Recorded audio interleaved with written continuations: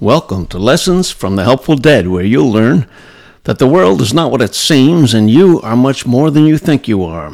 Here you'll learn about positive and reassuring messages from supposedly dead people whose main purpose is to help us. Find out what happens after we die, why we're here, how we got here, where we're going, and discover that you are really a powerful, eternal spirit. I'm Dan McEnany. Today we'll continue our discussion of what might or might not happen after 2075, when we're all aware of the big picture perspective, and some of us have some of the abilities described for our future. The first question I'll talk about today is what happens when we realize that we create what we experience. Well, one of the exciting things to think about is the possibility of playing new roles that we help to create ourselves. Even now, millions of us enjoy theater, whether it's plays or movies or something on the internet, where only selected talented people get to play roles that have been created by someone's imagination, as they either wrote a book or a screenplay. In these new circumstances after 2075, we can all be stars of our own productions, bringing to life characters that we create in our imagination. What kind of new creative powers will be unleashed in these circumstances? It is stimulating just to think about it. Will we all be Academy Award winners? Given what Bob Monroe witnessed and what Betty White, Raymond Lodge, and Frederick Myers told us after they, quote, died, a lot of us enjoy creating the environment of our choosing, where we are very happy and experiencing whatever we wish in terms of objects and events. As noted earlier, apparently many inhabitants of what Monroe termed the belief system territories, a lot of them spend a lot of, quote, time there, sometimes centuries of our time, thinking they are in the heaven that they believed in while they were on earth. So now, let's consider what it will be like when we realize we are creating what we experience while living in a body here on earth right now. I'm assuming it won't be like the belief system territories, because we will still be living in an obstructed universe where you can't immediately create whatever you think of. It would take time to create the events and objects we would like to experience. And it is likely that our ideas and creative abilities will still wind up bumping into others' conflicting ideas and actions. But to the extent that what we create does not conflict with others, it is possible that after 2075 we'd be able to live our daily lives eating the kind of food we like, in a home that's just what we want, in the kind of natural environment that we prefer, whether it's mountains, seashores, or something else, doing the kinds of things that we enjoy. Does that mean that everyone will have a job they like? Will we even need jobs? Or will we learn to get our sustenance from the energy surrounding the earth, as Bob Monroe witnessed when traveling to the year 3000, which of course was one probable version of the earth at that time? Since presumably we won't be identifying so closely with the physical body we are inhabiting, will we spend a lot of time out of body, creating realities and environments that would be totally new to us? Or will life challenges center primarily around making the one physical earth that we are inhabiting as good as it can possibly be?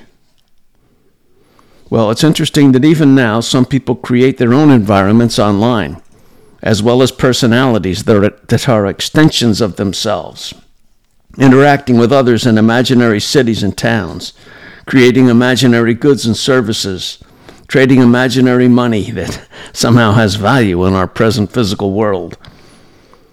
Will they be able to create illusions of life and objects and events that seem very real to us, with real in quotes? People are currently using technology to experience such illusions. What is the result if we can create the illusions without technology? simply exercising the powers of our mind and our emotions. Another issue to be addressed is the existence of negative or limiting realities.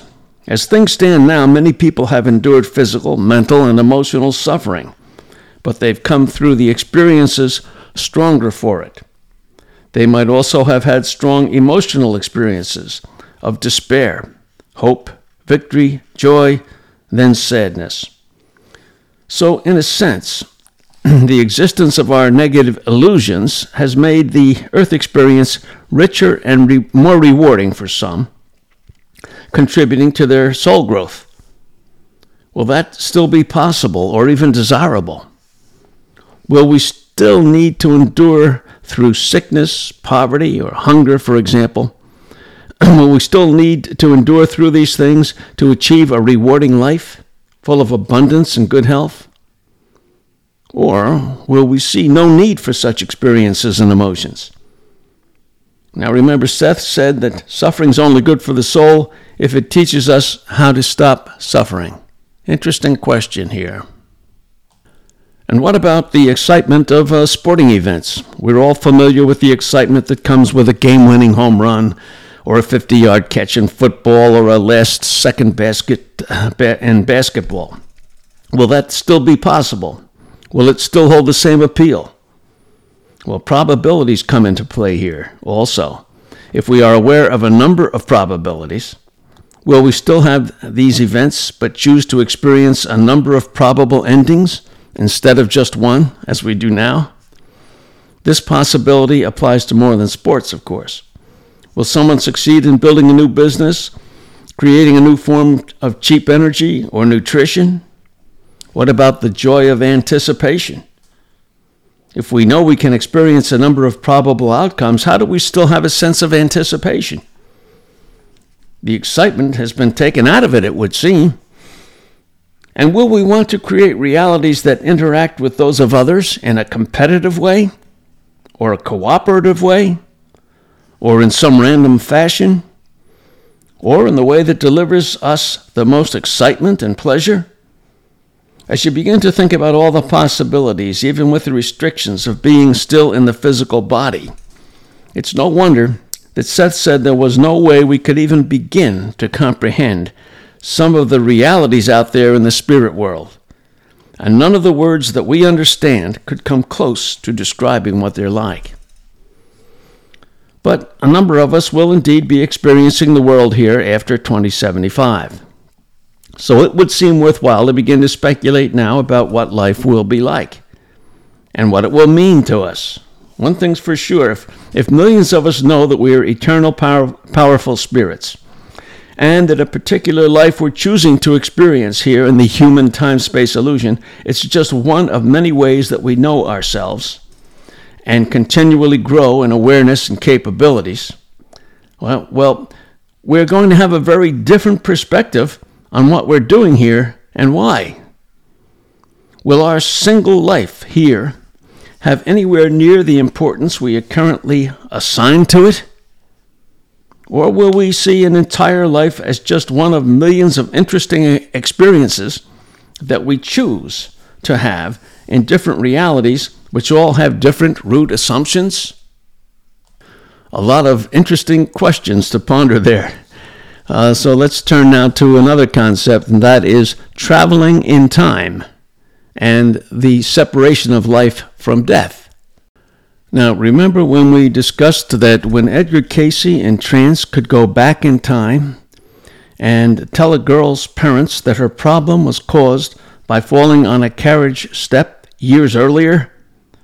Well, logically, you might conclude that he traveled in time to witness that event.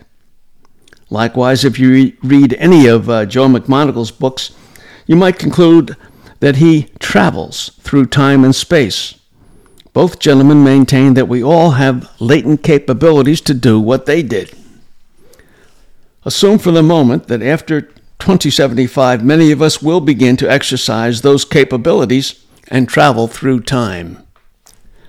Let's also assume that we have the ability to visit various probabilities of events that are happening, quote, at the same time, close quote.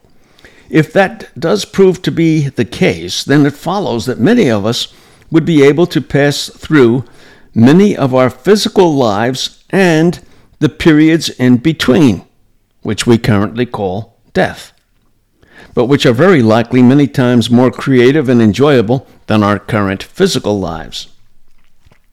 In that case, there would obviously be no fear of physical death. Instead, we'd simply perceive and experience various states of being, some in the physical body with its limitations and some out of it without those limitations. We'd also be able to experience probable lives that were or different from what we experience in our earth lives. We might experience probable between-life experiences as well, since there's no reason to assume that there will not be probable between-life experiences, just as there are probable life experiences. Seth said we would for some time withhold our ability to experience future lives. But if we can experience past and probable lives and between-life experiences, what's the point of bothering to experience earth life anymore? That's a pretty good question. It might be that many of us, as spiritual entities, we go on to other realities with different root assumptions, having learned and grown all we could here through the human time-space illusion experience. Or a lot of us could still be tied to physical earth existence with many of its limits and also its joys and pleasures. Well, in that case, our ability to perceive the outcomes of various probabilities might guide us in choosing which experiences we want to, quote, make real in our physical human time-space experience. Now, it might simply make life a lot more interesting, being able to experience firsthand historical events that have the most meaning for us, as well as what happened in various probable versions of those events. This might present new challenges to our creativity, right? As we apply our abilities to focus in one or another probability and then make just one of them the one that we experience most vividly in our total overall experience. A lot of challenges there indeed, and we'll end this session here. And in the next session, we'll start talking about what might disappear after 2075, or what might not disappear. Again, I'm Dan McEnany, bringing you Lessons from the Helpful Dead.